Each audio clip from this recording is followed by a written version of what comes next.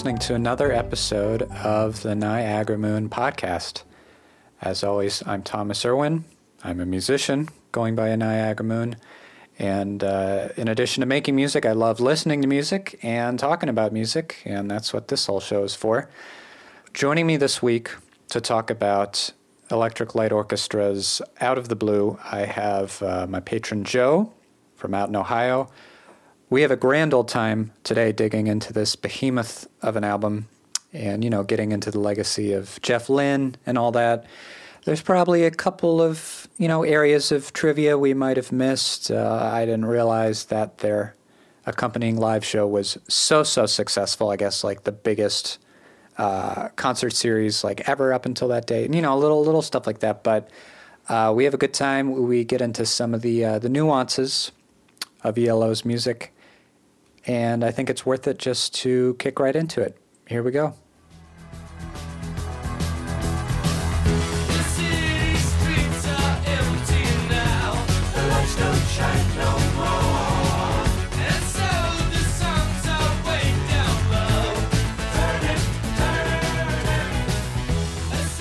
How you doing today? I'm doing all right, thanks. How are you doing? I'm doing pretty well myself. Any day I get to sleep in a little bit, on a Sunday morning, that's always gives me a little boost. For sure. I feel you. And, it's the beginning of May. The weather is really nice today. It's very warm. You can hear the birds singing. You got some sunshine. I said hello to Mr. Blue Sky today. Hey, there you go. He's up there waiting. Mm-hmm. Today might be the day we've been waiting for, or. So the album we're talking about is Out of the Blue by Yellow Magic Orchestra. Electric Light Orchestra. It's big. This is lavish. It's huge. It's 70 minutes long. It's a colossal hit. It's got so many classic tracks of the 70s, and I really don't know much about the band, even given all that. They've always been kind of a mystery to me. I was almost going to say Yellow Magic Orchestra. That's a Japanese group. Yeah. I don't know if you know about them, but I don't. But I'm going to look them up now. How big an ELO fan are you? So it's interesting. I got into ELO in kind of when I was starting to fully get into music. So when I got into Elton, and then slowly after that, I got into like my big three of Who, Pink Floyd, and Bowie. But my aunt actually listened to a lot of ELO. So I got into like the hits in the beginning, like Don't Bring Me Down. I did have Mr. Blue Sky, and a few of those. And ELO was always kind of linked in my mind with Boston for whatever reason. Oh, I totally see that. The font, the album artwork. Yeah, that's true. But I ended up drifting more into ELO because of that kind of orchestral sound that they ended up bringing in. Of course, it's in the name. But as a band to really lean into that fully, it was very interesting to me how dynamic they did it too. So yeah, I mean, Jeff Lynne, of course, like one of the genius behind it, especially Into the Blue. Like I'm looking right now at my vinyl, just on the back, it's in bold letters, just all music and lyrics by Jeff Lynne, produced by Jeff Lynne. Mm-hmm. And on like you said, a giant album like this, that's wild. About this album in particular, though, for the longest time, I would just listen to what is side 3 on it, which is subtitled, and we'll get into this probably a little later, The Concerto for a Rainy Day, yeah. Which has Mr. Blue Sky on it, which is, what everyone knows.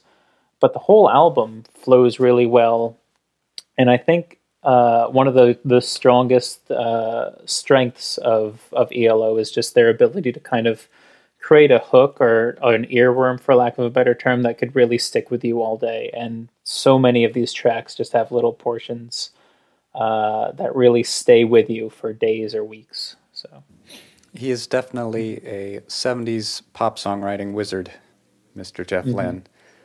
He's got a huge stamp on late 20th century pop music between his work with ELO and then producing for George Harrison and the Traveling Wilburys and being involved in the Beatles anthology series in the 90s.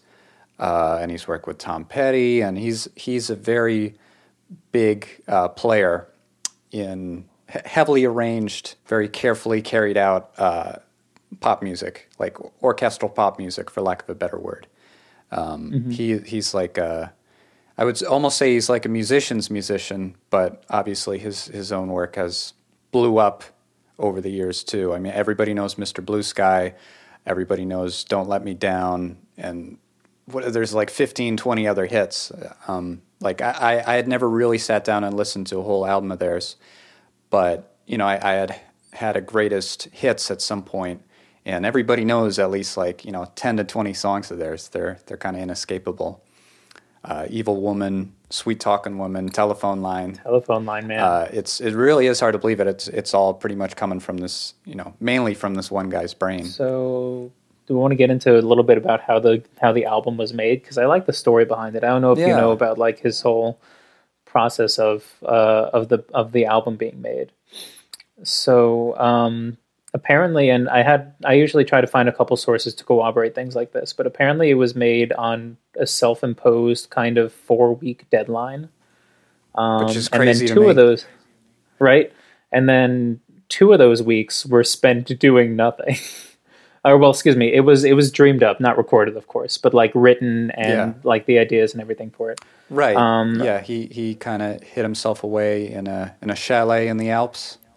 Mm-hmm. And it was 2 weeks of just rain and mist and gray, and he was kind of beating his head up against a wall. And then all of a sudden, to quote Jeff on a BBC interview, he says, "The first 2 weeks I was there, it was really miserable, drizzly, cloudy, and nothing nice at all. I couldn't come up with anything." And then, like you said, all of a sudden everything opened up, and you can imagine being in the Swiss Alps when everything opens up. It's a sight to behold. And he wrote all the songs in the following 2 weeks, and then went to work on recording it for the time afterwards.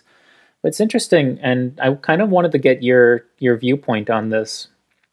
I found a few different reports of him really just digging the studio work more than actually touring the thing. So let me see if I could find a specific. Here we go. So this is a little bit later in my notes, but this is on when he started to get like really big. A quote that he did for Rolling Stone: "I was reluctant to become a real rock star. My favorite thing in the world was to work 14-hour days in a studio. Everything else was peripheral to me, like having the record out and promoting it. I was a songwriter, singer, and producer. Rock stars are not different." surprising to me at all. So there's a lot of reports of him just really, he's been quoted as saying that he really works well and really likes working on a deadline, hence the 4-week deadline. I have mixed feelings about how I personally work on a deadline, but it's interesting that he kind of challenges himself and put these, I don't want to say limitations, but these time frames on himself. He keeps to a schedule. Yeah, you could definitely say that. But yeah, what are your thoughts on that? I'm curious. So like I said, I really didn't ever know too much about Jeff Lynne and ELO in particular. So I was reading up on this album a little bit out of the blue, and every little piece of info I got did not surprise me much. I mean, this music is really, really intricate. I mean, not just the whole recording process and how there's all these different instrumental parts, but just like the way the chord progressions are constructed and everything. This is definitely like a man who's very reverent about music and scholarly. And also, so when he's making that difference between being a rock star and just being a musician, there's definitely this, I hear this quality of he just wants to do the work, put together the sounds, pay homage to all the music he loves. He's not putting any of himself really in it. Like, you never get any sort of insight into who Jeff Lynne is, if you know what I mean. Mm-hmm. Or are you frozen? No, I hear you. You're good. He went through a divorce around this time, like in 1977. He divorced his first wife. You'd never know that listening to the music. You know, I feel like there's this, in general, a very sharp divide between anything about really him and his emotions and what's going on in his life and writing and putting out these songs. Like it's, Bob Ross, the painter, a wonderful painter and former TV show host. Everybody loves Bob Ross.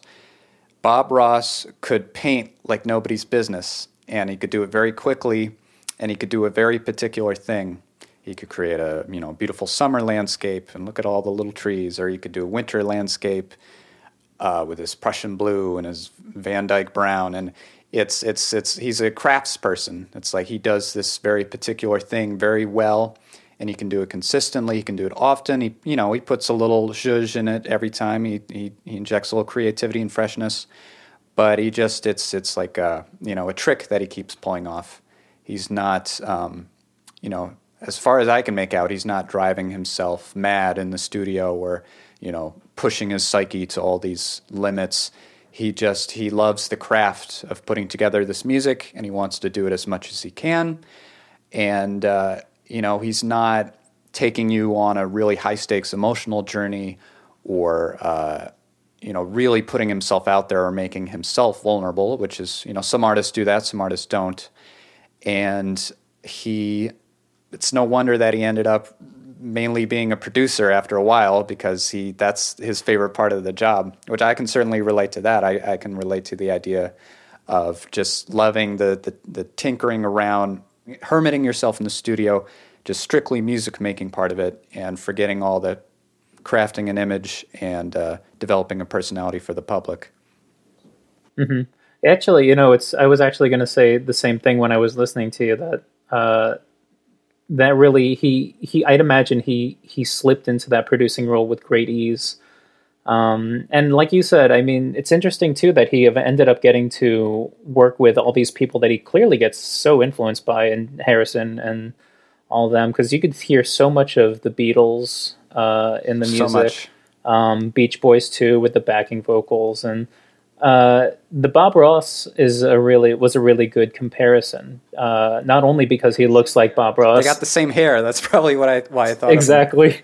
You just pop some aviators on Bob Ross and you have Jeff Lynne. But because he has all of these influences and all these different tools, RE Paint, and he uses that to create these soundscapes that are so reminiscent, but through the ELO filter, that are these homages in a way. But like you said, he never gets his own. You never get the Jeff Lynne's personality, like his own personal life in it. But he could still use all these things to create this beautiful, right? Catching music, captivating music.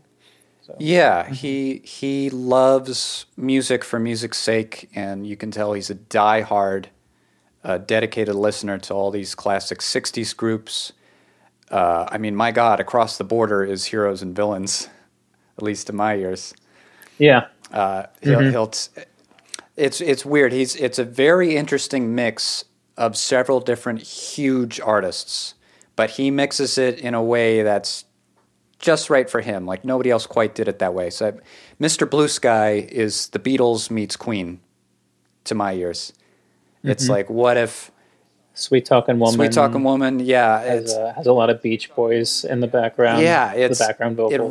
It's interesting. I think he was almost ahead of his time in how much he's paying homage to these artists that were still like barely past their prime. I mean, they were almost contemporary, at least at this point in the mid 60s.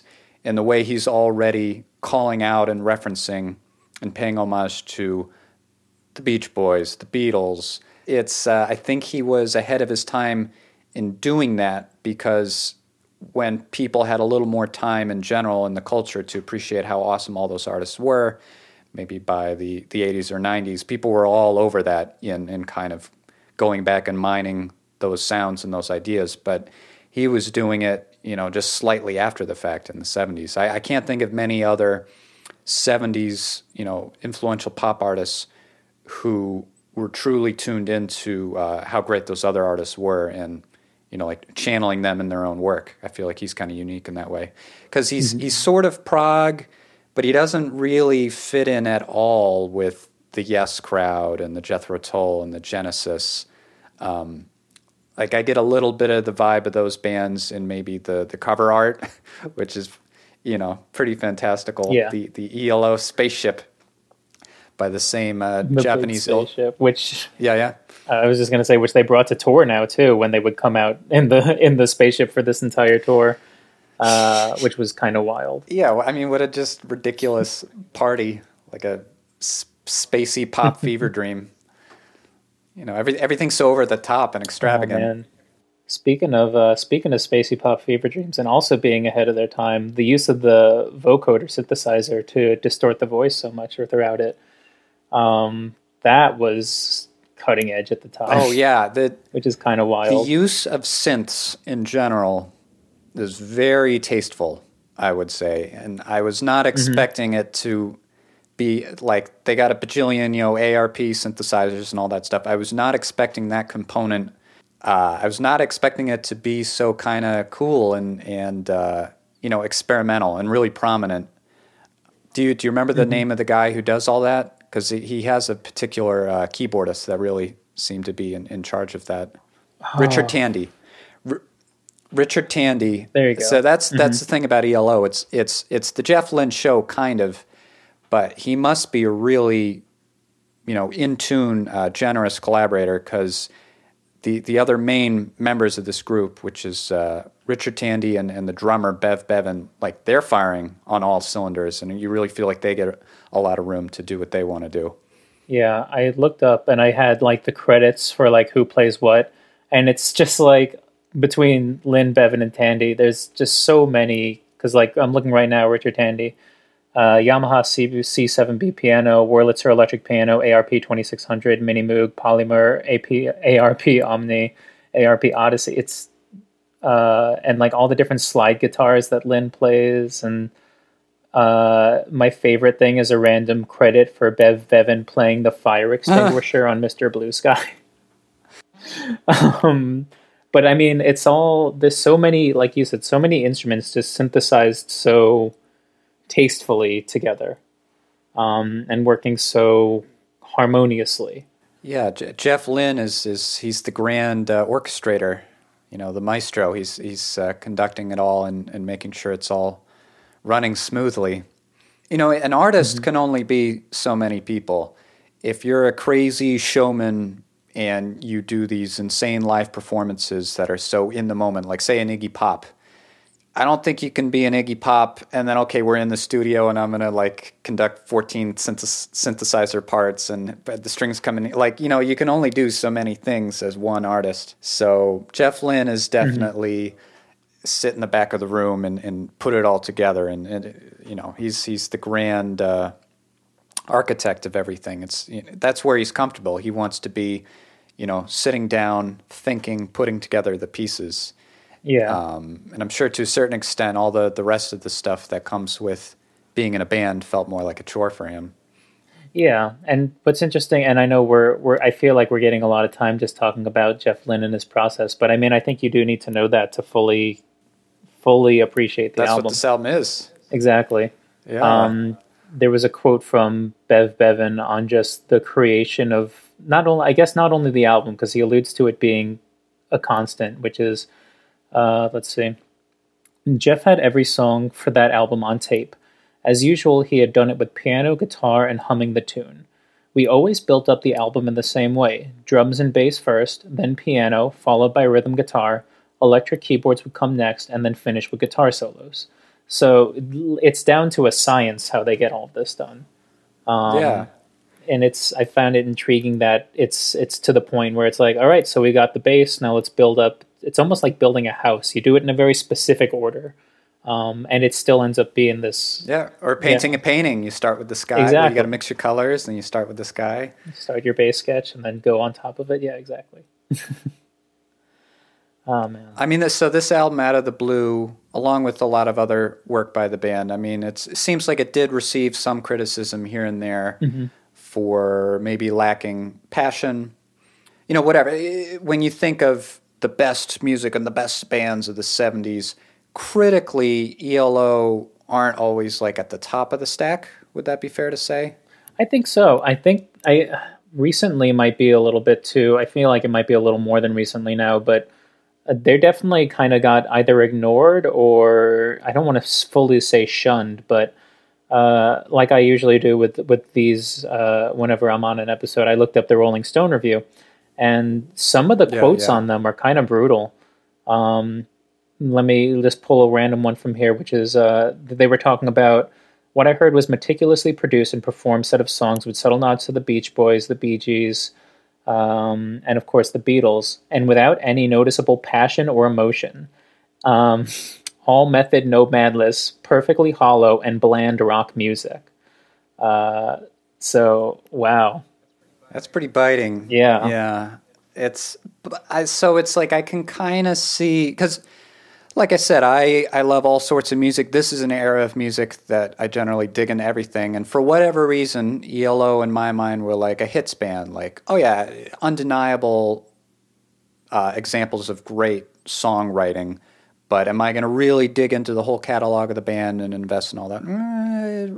Whatever. Like the album covers are a little goofy to me. They have a certain reputation, whatever. But so I see a little bit, why that reviewer might say that kind of thing at the time, Rolling Stone magazine, blah, blah, blah.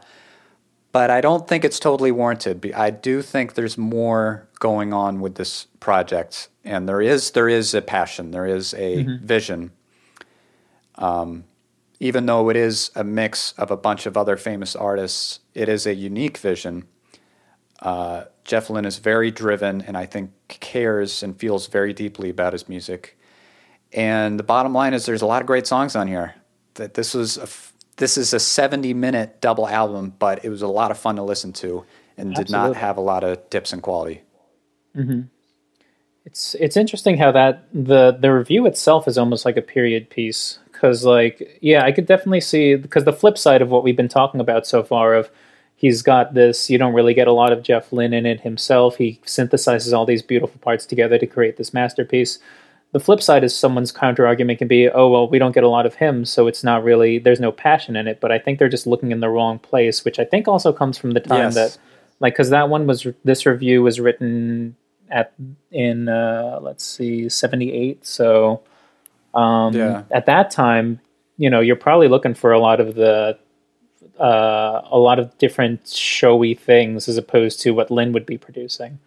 So by that kind of a standard of what, makes a band great, quote unquote, ELO might rank lower. But overall, like you kind of alluded to earlier, it becomes almost like a musician's musician in some senses, where you need to look for a specific thing to really see the passion that Lynne does bring to it. So. Yeah, he's totally at odds with the punk new wave thing that was on the rise by that time. And I don't know how much that Rolling Stone reviewer had that stuff on their mind too, but he stands alone. He's not really in the high concept progressive rock world. Like maybe they sort of started that way. Again, I'm not familiar with much of their early work, but they had longer track lengths that gradually got shorter and shorter, and like the writing got more and more concise. As I was just like flipping through the albums that they produced throughout the 70s, it's like as you go on, I'm like, oh, that one has that song. Ooh, okay. Face the Music. Ooh, I like a lot of the songs on there. Evil Woman, One Summer Dream. Like it, they go in this direction that is definitely, I just think, at odds with a lot of other artists at that era. Like they just grew to embrace just tight, kitschy, but fun, undeniable pop songwriting, like more and more. Yeah. I don't know. As you might be a bigger ELO fan than I, or more knowledgeable, was Out of the Blue really kind of their crowning achievement in that, or is Definitely. It just like the longest example? I would say a little bit of both, because the album that it came off of, A New World Record, was probably their biggest hit splash that really brought them into the limelight, because that had Telephone Line, that had Do You, that had Livin' Thing. Fun fact, if I'm not mistaken, great songs. Livin' Thing, yeah, right. I might be mistaken, but if I do remember right, New World Record was also the debut of that kind of UFO symbol for them. Because before that, they didn't really have a lot of specific imagery. Like their first album, I believe Eponymous, just self-titled, just had like a light bulb on it and like this orchestra hall, like electric light orchestra. But ever since that happened, so I would say New World Order was like their first big hit, quote unquote. I mean, they had hits before then, but that was what really brought them into the limelight, followed up by the hit machine of Out of the Blue. They just kept going in that direction, and then, of course, using the spaceship from then on. I'd say early ELO... Yeah, they really found their look by then. Yeah, definitely. Early ELO, in my opinion, they were kind of trying to grasp how to get the mix of rock and orchestra. Some of their earlier stuff is a little bit more rocky. Like, for instance, people point to like Roll Over Beethoven, which is one of their first ones, which like that sounds a little bit, yeah, like that was kind of a mission statement that a lot of people see for their earlier stuff, which didn't come out like that great. And if you listen to that versus some stuff from Out of Their Blue, how they handle that, it's like a different band. They evolved, yeah. Yeah, and I think around the time of these two albums, A New World Record and Out of the Blue, they really came into fully their own. I mean, they still have some. And A New World Record was their 6th album. Yes, we're talking about a band starting to really come into their own and define the thing at album 6. Yes, and they still do have a little bit of a throwback to some, like with Birmingham Blues. I like that one. It was a good track. That one surprised me. Mm-hmm. But that's a little bit of a taste of maybe some of their earlier stuff, because it definitely comes out of left field a little bit. But it's good. I mean, I think they came back to that kind of a style with the knowledge of seven albums under their belt at that point. So, this kind of ties into a point that maybe I was going to try to make earlier, and I'm just too scatterbrained, or we're having too many connection issues today. But you talk about the band, or you can criticize the band for kind of being paint by numbers. Like, okay, they have a very specific, rigid process they adhere to. There's no crazy, deep emotional journey. It's just kind of matter of fact, well orchestrated songwriting over and over again. To have this much output, just sheer number of songs written and recorded per year. This is the amount of music that they made just in the 70s. That's a colossal amount. And, you're talking about adhering to deadlines and working well with the deadlines. To produce just that consistently at that volume over and over again, like, yeah, you're going to get into I kind of experienced this with my own music, especially when I was making the Niagara Moon album, Fuzzy Thinking. It's like, if you want to get a bunch of songs out and carry through all these ideas, you got to just kind of put your head down and focus on the music. And clearly that's where Jeff Lynne shines best. That's like a particular skill of his, that he could just do it over and over and over and into the 80s. And he's a workhorse. Mm-hmm. And there's so many quotes that I got from him from various interviews that just sum up to like, yep, I just like putting my head down and I like working. Like that's where I feel most at home. And it definitely shows in the music he makes and the work ethic he keeps. So what are some of the I know you mentioned that Birmingham Blues was one that vibed with you. What are some of the other standouts for you in the album? There's a lot to pick from. There certainly are. This is, how many tracks total? 17? Yes, 17 tracks. Something crazy like that. So like I said, I had a Greatest Hits album. I always enjoyed that. And there are a few songs from that were in this album. So obviously, Mr. Blue Sky. Mm-hmm. But then you also had Turn to Stone, which is maybe one of my favorites, period. That song has been stuck in my head for years. It's just so effortlessly joyful, doesn't wear out its welcome, just has all these great, really tightly constructed moments, just classic. Turn to Stone is great. Sweet Talkin' Woman I was familiar with. I like that one quite a bit. And then I believe that's all I was initially familiar with. And then I went through this gigantic thing this week. I wish I had gotten the opportunity to hear it a little bit more, but I remember really enjoying Summer and Lightning, and Starlight was cool. Mm-hmm. Birmingham Blues, again, that kind of took me by surprise. I like some moments on The Whale, the instrumental, where they really just got to let the different arrangements and the synth work really shine on that. I don't think there were, like I said, this was just a pleasure. Nothing's terribly surprised me too much, but it was pretty pleasant all the way through to listen to this. How about you? What are your go-tos when you put this album on? So the side that I play the most by far is Concerto for a Rainy Day. So Standing in the Rain, Big Wheels, Summer and Lightning, and Mr. Blue Sky. It's so funny because for the longest time I would just listen to Mr. Blue Sky, and then I realized it's kind of this. You're reading the end of a story, basically. Yeah. And but it all flows together so well. And ironically, out of those 4 songs, I think I started to like over time, and I could probably confidently say that "Standing in the Rain" is my favorite out of the 4. Not even "Mr. Blue Sky." That was a I good just one like too, how it yeah. starts it off. I like the kind of the different layered vocals they have in that. So that entire side gets a special shout out. Starlight, I really like too. That's a fun one. I really dug Night in the City. That was a pretty good one. I'll get you. Guess I'm gonna get you. I'll get you. Guess I'm gonna get you. Yeah, It's like that there was one song around that part of the album that had amazing piano work. Like, even because I think that the song "Night in the City" wasn't maybe one of the higher points for me, but there were still like some instrumental moments halfway in where I was like, wow, they did not skimp on any part of this. Like, even this part of the song is blowing my mind. the strings on Night in the City really stuck out to me because that little bit that I just terribly sung, they had they had strings on the back of that, which was throughout the entire thing, and then eventually the lyrical payoff to it at the end was kind of a nice crescendo of it. That was really good. Of course, "We Talking Women Turn to Stone." Wild West Hero was an interesting way to end it. I did like that one too, yeah. So, I mean, I think between the two of us, we named all the songs. I gotta say, I did not care for Jungle. That's fair. That one rubbed me the wrong way a little bit. Just product of its time, maybe. That's true. Jungle was a little bit iffy. Sweet as the Night, I thought was kind of forgettable.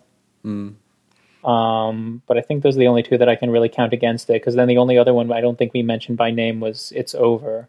And Big Wheels. I dig that. Which is part of your concerto for a rainy day. It's gigantic, 17 songs. It is and huge. It wasn't like, okay, he took some extra time, he took an extra year to, figure out where he was going to take the band next, and they struggled for a few months. No, it was like album in 76, album in 78. In between that, I'm gonna make 17 songs and write it in a couple weeks, record it in 4 weeks, and release it 2 months later. This timeline is insane. I mean, he really was just. The studio must have been a huge part of his life. How many hours? Right. Where he wasn't doing anything else. I can only imagine. Man. Yeah, I mean, he loved it. I mean, that I don't think he would have had it any other way. Nope. So. Must have not had a huge social circle. Yeah, no, just the band, really. Yeah. Apparently, he did enjoy himself in the studio. There's many reports of him drinking a lot of Belgian beers, and he always liked to have one whenever he was recording. So, lived it up in the studio a little bit, but still in the studio. So. Belgian beer in the Alps. Yep, sounds man of taste. Right, exactly. So overall, with ELO, like I know, Joe, you own a lot of vinyl. Do you have a lot of ELO vinyl? I have a few vinyls. So I actually am still looking to get a New World Record on vinyl because I don't own that. But I have their first one. I have Out of the Blue. I have Discovery, which is their next one after this, which has Don't Bring Me Down on it. And I have the one before New World Record, which I can't remember the name of off the top of my head. But Face the Music? Yes. With the little, it almost looks like, the cover almost, I don't know. It's hard to describe. Very awkward typeface. They really hadn't figured out their look on the album itself. Has a lot of highlights, but it's not a good look with the cover yet. They really like I said, they really came to their own look wise and kind of music wise with New World Record, both with the album art and with the musical stylings. But I would say I've got, that makes about 5 vinyls. So, which is crazy to think that like you said, 1, they're all in this short period of time, and then 2, me can still say, oh well, I still need to get a lot to complete this era though. And that's the way I first listened to it too, on vinyl, because I go through usually whenever we do one and I have a vinyl of it, I listen to it on vinyl first, which I wonder how many people we'll hear the little refrain at the end of Mr. Blue Sky where it says, "Please turn me over." Years from now, I have no idea what they're talking about. Yeah, there's like a message at the end of the song, like a meta kind of comment to say, "Hey, turn over this album now. This is the last song on this side. Yeah, it's time now. If you want to hear the next song, you got to come over to the record player." Mm-hmm. What's interesting too, I saw a quote from Lynn that he throws in some stuff like that just because he gets like he doesn't want songs to get monotonous or he gets bored during it. I think that's another mark of an obsessive producer that spends all their time in the studio, where they hear what they're working on over and over and over again. So they think, and so they start hearing it a certain way, and they think other people will get bored if there's not more and more and more mm-hmm. to hold their interests or different things to latch onto. I can definitely fall into that doing Niagara Moon stuff if I'm listening to the same idea over and over, and you feel like you have to start compensating for that by putting in even more other musical ideas or like all these other details. Like, so I definitely hear that kind of phenomenon playing out with this album in particular. Another point that I read about it, and I mean it makes sense, is in Turn to Stone when he just sings really quickly in the middle of it. I saw an interview where he's like, "Oh, well, we got to break it up somehow." Yep, yep, that sounds good. Okay, cool. So it's interesting that, I mean, without knowing anything about it, that was one of my favorite parts of the song when I was growing up and getting into them, when they just have this random, really fast-paced, and then it gets back into a really quick groove. So I mean, it worked effectively. It kept interest in the song, and it broke it up in a nice way. Yeah. No, I mean, he's a genius at that. And then I wonder how much, I'd be very curious how much input he takes from his collaborators like Richard Tandy and Bev Bevan. I would think it was probably a pretty simpatico relationship still. Mm-hmm. But that's also the kind of thing where you're working this quickly. You're just go, go, go, and you're not over-analyzing stuff. I would imagine a lot of musical decisions like that are just day of. It just kind of comes to you, like you get a feeling or an impulse to try something like that, and you just, there's no over-planning or over-analysis with stuff like that. You're just kind of going by like gut impulse at that point, mm-hmm. which, I mean, that makes for a particularly fun kind of, musical style. Absolutely. Almost just like always playing off each other, very improv-like. But I mean, and I would like to hear too how much their musical, I mean, I'd imagine it sounds like they all basically share the same musical influences. Because you would kind of have to in order to work that smoothly and get this concise point of like all these pretty clear influences together. Right. I'd like to hear all of them talk music basically and just their influences. Yeah. I think that'd be a very fascinating and learning moment. Yeah, if you could see Lynn and then a few other people from the crew together, I think you get a sense of how much of it really is they were all creatively on the same page, or how much is it, Jeff Lynne is this almost tyrannical music director, and if everything's cool if you fall in line mm-hmm. and get on board with what he wants to do. He is the leader. I wonder how much of it is that dynamic. Mm. I don't know if you read about how the band initially formed, where it started out as The Move. I did not actually. That. You might fill me in on that. I only took I only took like a momentary glance at it on Wikipedia, but Jeff Lynne joined somebody else's group called The Move, and then just gradually kind of transformed it into his group, Electric Light Orchestra. Or there was going to be an idea for a while that the two bands were going to exist together, but he gradually took control.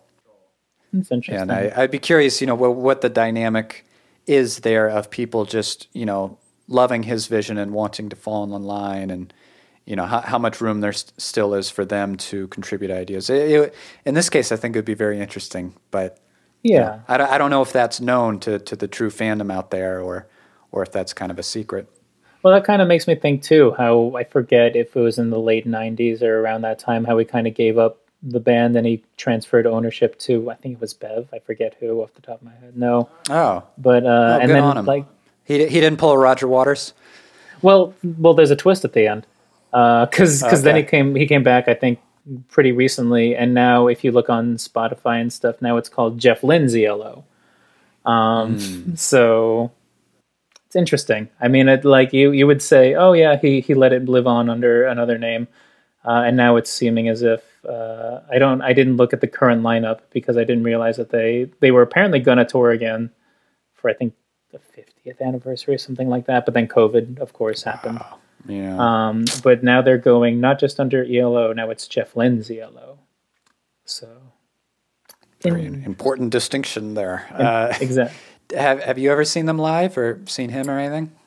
I have not. They were on my list, but now we'll see if they bring up again, because I wouldn't necessarily doubt it. I feel like he's easing more into playing nowadays. I feel like maybe it was too just a product of the era, because like we kind of touched on earlier, they came out with the giant spaceships, so I think they were kind of following suit of what a lot of people were doing then with these giant stage shows. Whereas I think he would probably find, and and I've seen a couple of photos of him playing more recently where it's pretty stripped down. And I think he would probably find himself more comfortable there. So assuming he goes out again, I'd see him. But they're on my list. Yeah, there's already so much going on with the music. I don't know how much like visual stimuli you need. Like maybe, a little bit, you can have some fun costumes, but you don't. Do you need a whole like The Wall style epic stage show? I don't know. Yeah. Listen, they put a lot of money into those UFOs. UFOs are big right now. Right? We gotta get it to... Jeez. Oh, man. Kids like extraterrestrials. We gotta connect with the new generation, with their ancient aliens. It is interesting how they are, and I know we touched on it earlier, but I just keep coming back to thinking about how they've almost... I don't want to say had a resurgence, and maybe that's just my own personal bias, always being aware and kind of appreciative of their work. But I feel like every now and again, they just kind of resurge. I remember for a hot minute, I feel like I always heard their music on commercials on TV, which is fair because like they're a very poppy band, but I feel like they keep coming up, and their staying power in that sense, like I mentioned earlier, the 50th anniversary. Is kind of a tribute to how solid they always were, It's easy sometimes kind of looking at their artwork or hearing little bits of songs that are particularly referential to other artists. It could be easy to get the impression that they're maybe a little like hokey or maybe like overly commercially minded, but they really are their own thing, even if that thing is a clear mix of a few other pre-existing things. But they really have, Jeff Lynne is in it because he loves it, and he does have a particular sound, and they do have a certain style of songwriting that is timeless. It's not just directly a product of this period in the mid-'70s. They are their own sound, their whole own vibe. And I think there are periods of time where it's like easier to understand that and understand them for who they are, and not get like caught up on the other. I don't know where I was going with it. I got enough of what I just said to make a case. Yeah. Point. But I think you can. It's easy to realize if you really give them some time. They are really fun. In a lot of ways, they're timeless, and I think future generations can find nuggets of their work that they really enjoy, and they'll live on. I think they have staying power. Definitely. It's interesting too, like what you touched on, how people might see them as hokey, or if anything too, more like, I feel like some people might even put generic on them, like, oh, this sounds very 70s, and just write it off as like sounding of the era. But then when you... Yeah, following the trends. Yeah, but then when you zero in, like you said, and you're like, oh, okay, so give me another band that like really sounds like gives the ELO vibe. And if you really try to, you realize how unique they are. And how, they made it. They definitely did go with some trends. They definitely do sound, like their influences, but they also undoubtedly made it their own. Yeah, and they're worth checking out beyond the hits if you're looking for just fantastical, fun, experimental pop music.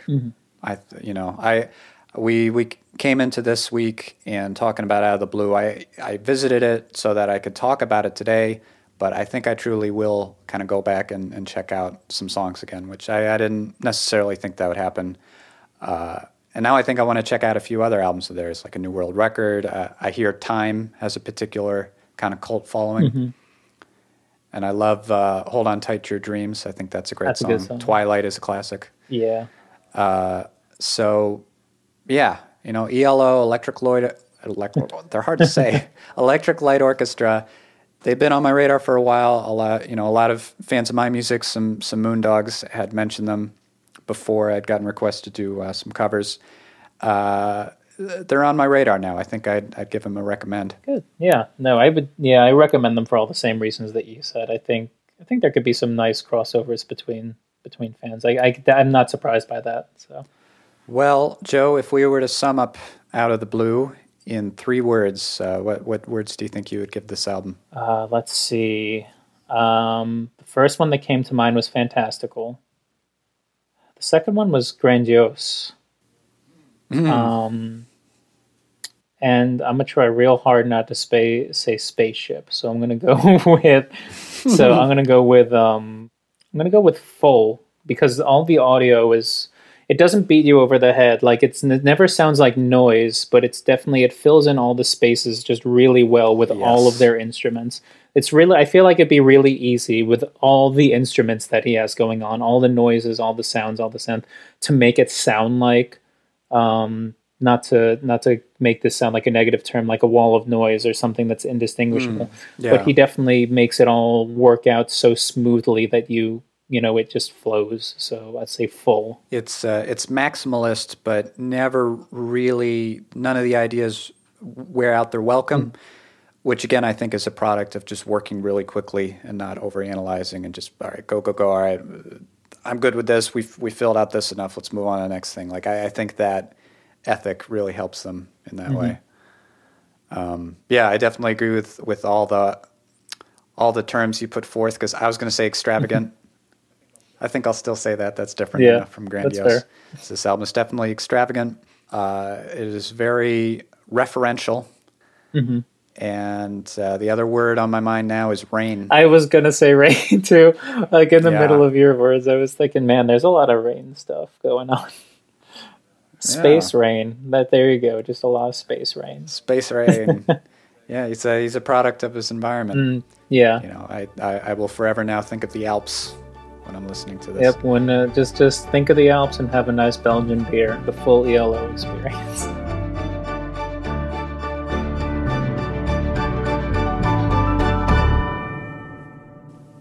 All right, we made it to the end. That is it for this week. Hope you enjoyed yourselves. What do I got to say before we head out here? If you are a Niagara Moon fan, and in case you're not aware, I have a Patreon, Niagara Moon Music on Patreon. So much stuff going on in there. If you want to check that out, feel free. And if you really like the podcast, you want to support it in any kind of small way, go ahead and write a review on iTunes or whichever other platform you're using. There's like 100 of them at this point, isn't there? Anyway, love y'all. Thanks so much for listening to this episode. Next week is TBD, but I'm sure it'll be something cool. Until then, bye-bye.